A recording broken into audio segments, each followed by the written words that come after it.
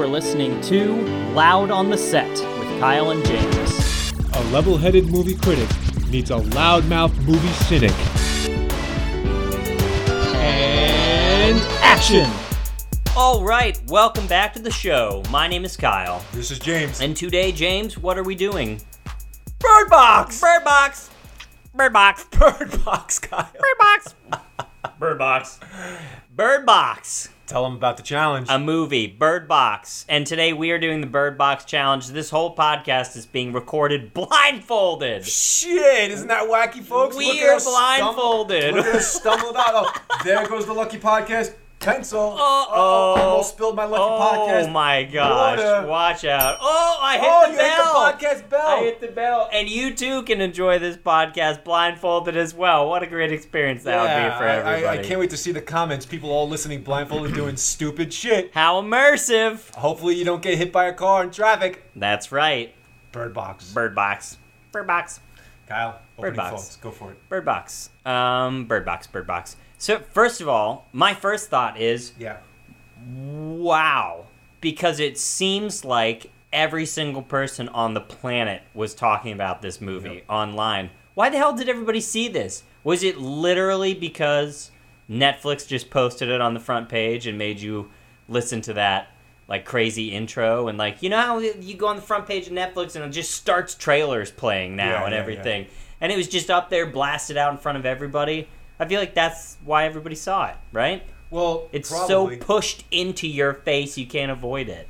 I probably got this online somewhere, so apologies to whatever source I'm ripping it off from. But a marketing campaign unlike Netflix has done in the past, in that they started releasing viewership numbers like, hey, guess how many people have downloaded Bird Box? 6 trillion! Or streamed it, I should say, right? Yeah. For the first time, I think ever, they started talking about that. So they build their own momentum and internal hype like that. And then word of mouth takes it from there. And just a lot of, fucking lying and bullshit about the quality. Yeah, it was very weird. And marketing hype, overhyped. Marketing hype for sure. And I remember a few, maybe it was a year ago or something, when the next Cloverfield thing came out. Do you remember the Cloverfield Paradox or whatever that was? It was another Netflix thing. Yep. And they were like, we're going to drop a special trailer during a football game, the Super Bowl, right? And then you can watch it after the Super Bowl. And of course, I fucking watched it after the Super Bowl because I'm a plebe robot. And Kyle? And it was garbage. Yeah, I didn't absolute total fucking garbage. Well done. Yeah, total garbage. Well, Cloverfield Paradox. This is something that I'm not an insider on the movie industry, despite the wild success of my podcast life.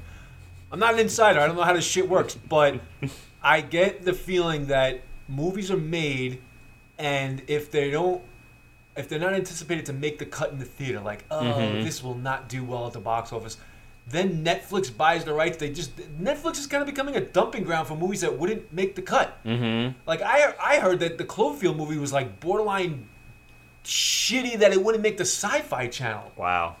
No? That's rough. And that's kind of where I throw Bird Box, no offense to get into it. So here's, it's now to let's put a grade on Cloverfield Paradox. What do you grade it? I F? can't. I didn't see it. It's terrible. Yeah. Anyway, we're out of time, so we'll that was our Cloverfield Paradox review. Okay, now Bird Box. Yeah. So here's my deal with Bird Box. I thought that some aspects of it were great. Yeah. Some examples are the cinematography. I thought was interesting most of the time. Some acting was okay. I thought Sandra Bullock overall did a pretty good job with the material that was there. The story was fine. And it was kind of interesting, the idea that they started with. And I liked that the focus of the story was about essentially her journey becoming a parent, more or less, and kind of developing and figuring out what types of skills and what being a parent meant to her. Those were the good things that I thought. Fair enough. Can I do some good things and then we'll Yes. nitpick the shit out of this Yes, let's do it. Okay. I thought part of the success, to sort of tie it back to the comments earlier, part of the success could be explained by the fact that it could be a fun winter movie watch. Mm-hmm. In other words, you get a couple of, in my case, the honey baby and I were watching it on New Year's Eve. We're huddled on the couch. It's a cold night. We got hot chocolate and popcorn, and we're overreacting to the tension, and you know, like, so you can have fun with the movie. You know, you can cringe up when the blindfolds are on because you don't know what's waiting for them. You ask the questions. What's happening? Why is that guy allowed to live? Da da da da. You know, you try to piece together. So it can be a fun experience in watching it. You know, so I can appreciate that. I thought some of the tension building was good.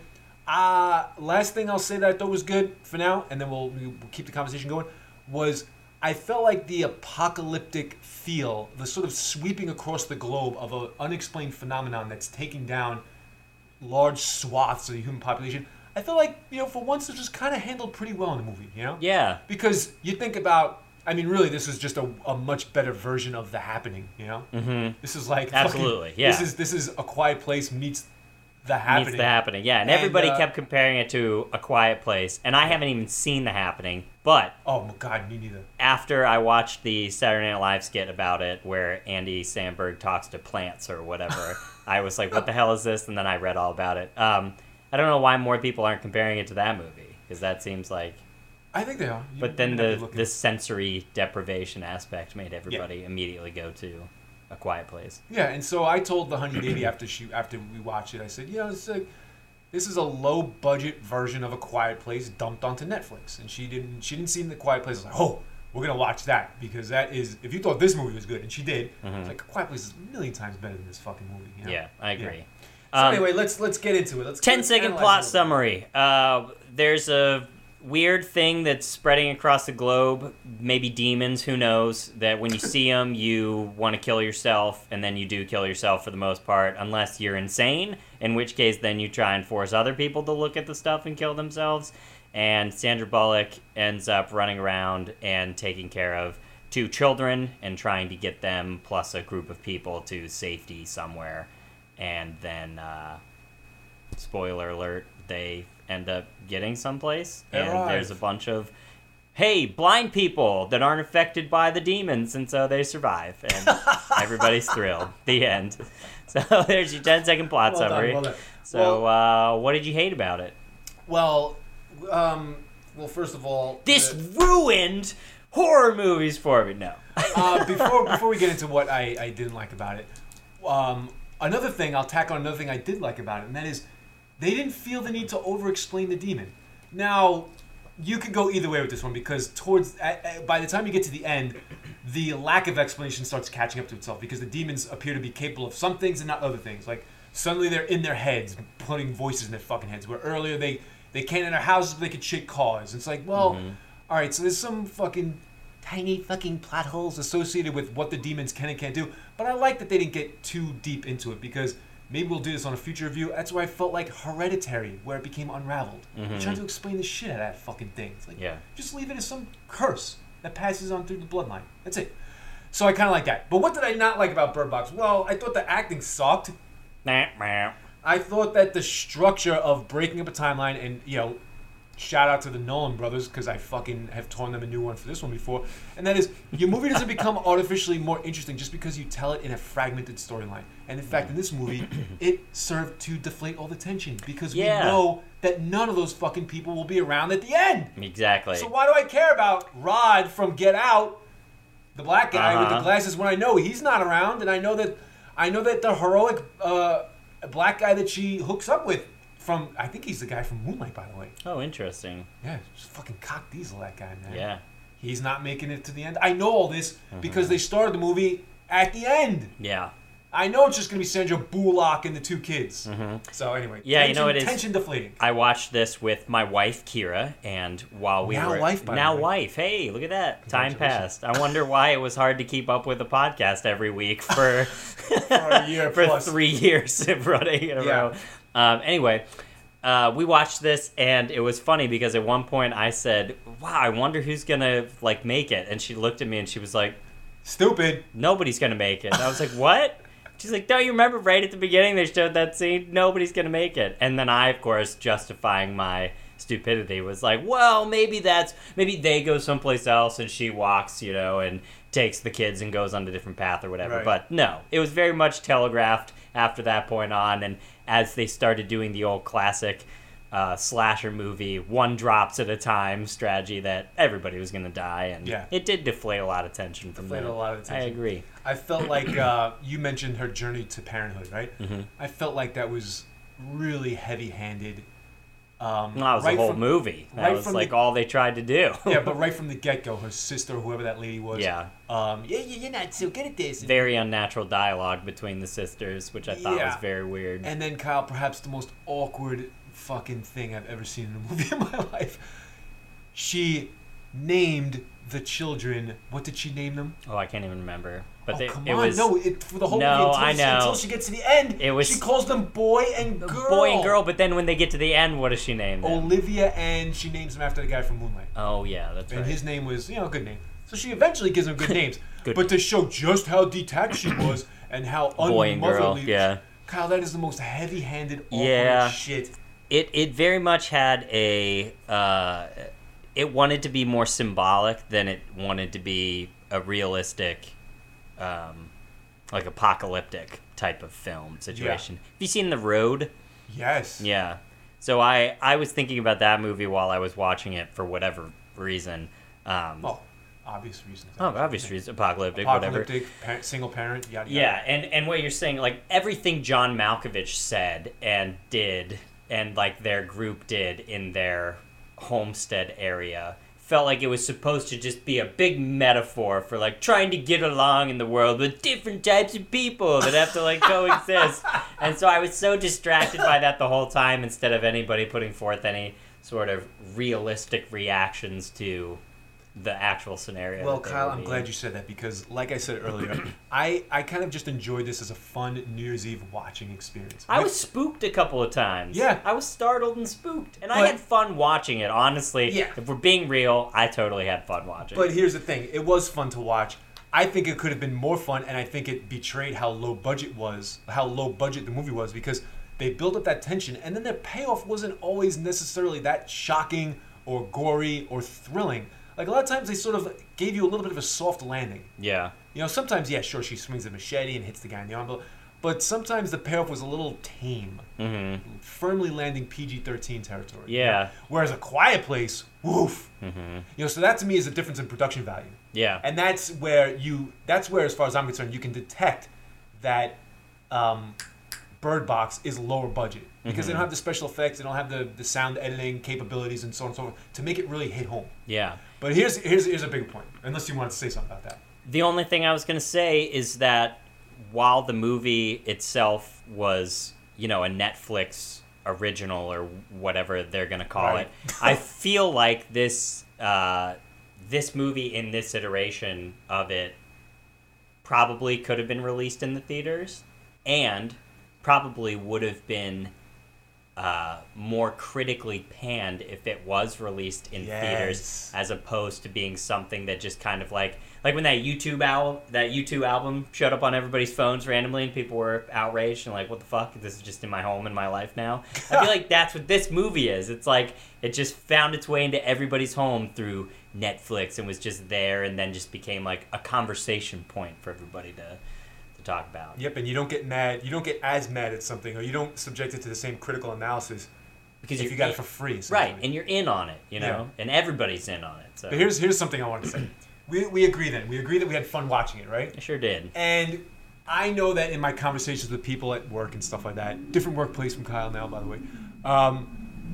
I said, I mean, I kind of had fun with it. I didn't subject it to analysis because this guy I was talking to, he wanted to analyze it, like blind faith versus this, that, and the other thing in the society. Like you mentioned, the microcosm society existing in that mansion and so on and so forth. I was like, I haven't subjected this to some analysis. But then later on I did, and here's what I got from you. Okay. I got for you. Ready? I find it interesting that this movie can be argued as both being pro-religion and anti-religion at the same time. Oh, interesting. What do I mean by that? Maybe I'm going to introduce you to something new. Yes, please do. You survive the demons and whatnot by being blind and going essentially, at least through phases in the journey, being blindly faithful in a message. Yeah. Come to the sanctuary, follow the river. Don't, there's going to be rapids and you have to just be blind the whole time. Also, if I'd heard that message, I would not have gone there. No, fuck that. Stay in the grocery store. That was creepy as shit, the way that the message came through. Yeah, go live in the grocery store. Go you live idiots. in the grocery Fucking store. Morons. But anyway, so there's the Dawn of the Dead. Yeah. Get it together. There's the pro blind faith message, right? Yeah. But then the people that are able to survive looking at the demons, Kyle, Mm-hmm. are borderline portrayed as nutjob evangelicals. Oh, interesting. No? Yeah. That's how they come across. That's my interpretation. For sure, yeah. Absolutely. Like, who else is like, I want this to happen? Essentially, I interpreted the nut jobs that can survive looking at demons as your rapture-wishing nut job evangelicals, the ones that want the rapture to happen. Mm-hmm. Because they'll ride it out. Point. Yeah. So I found that fascinating. Point. I don't know if that's what the directors, or this is a book, by the way. It's probably a really bad read. Interesting. But this is a book.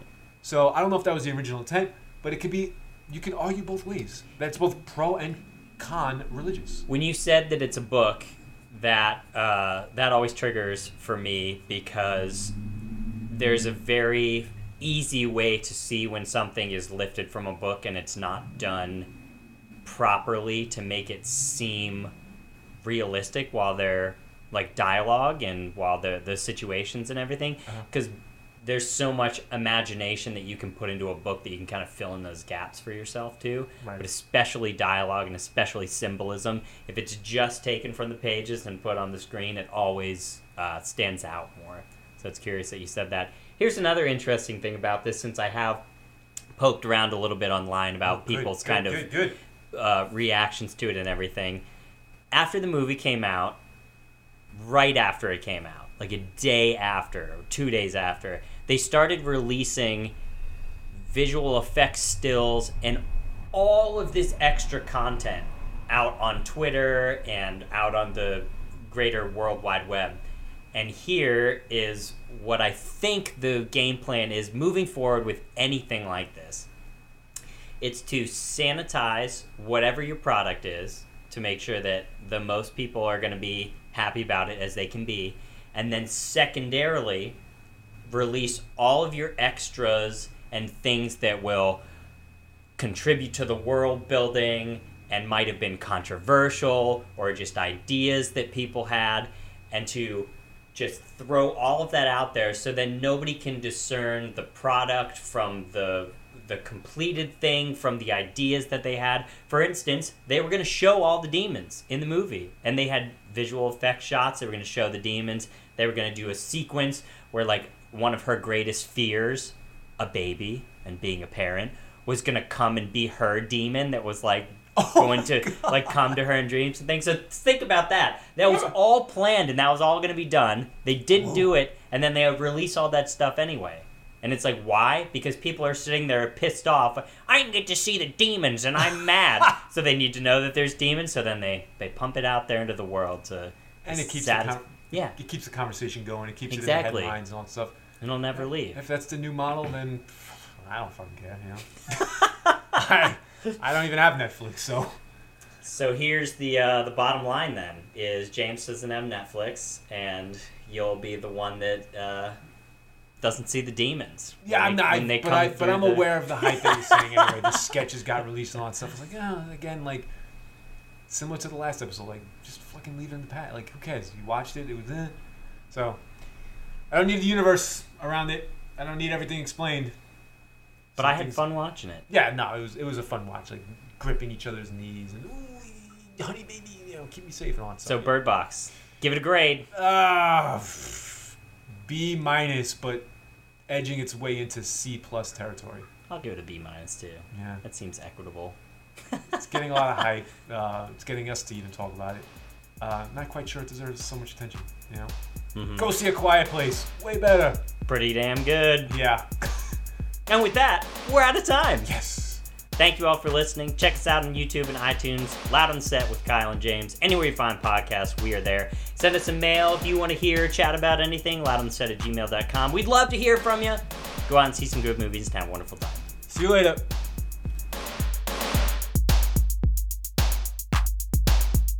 And cut.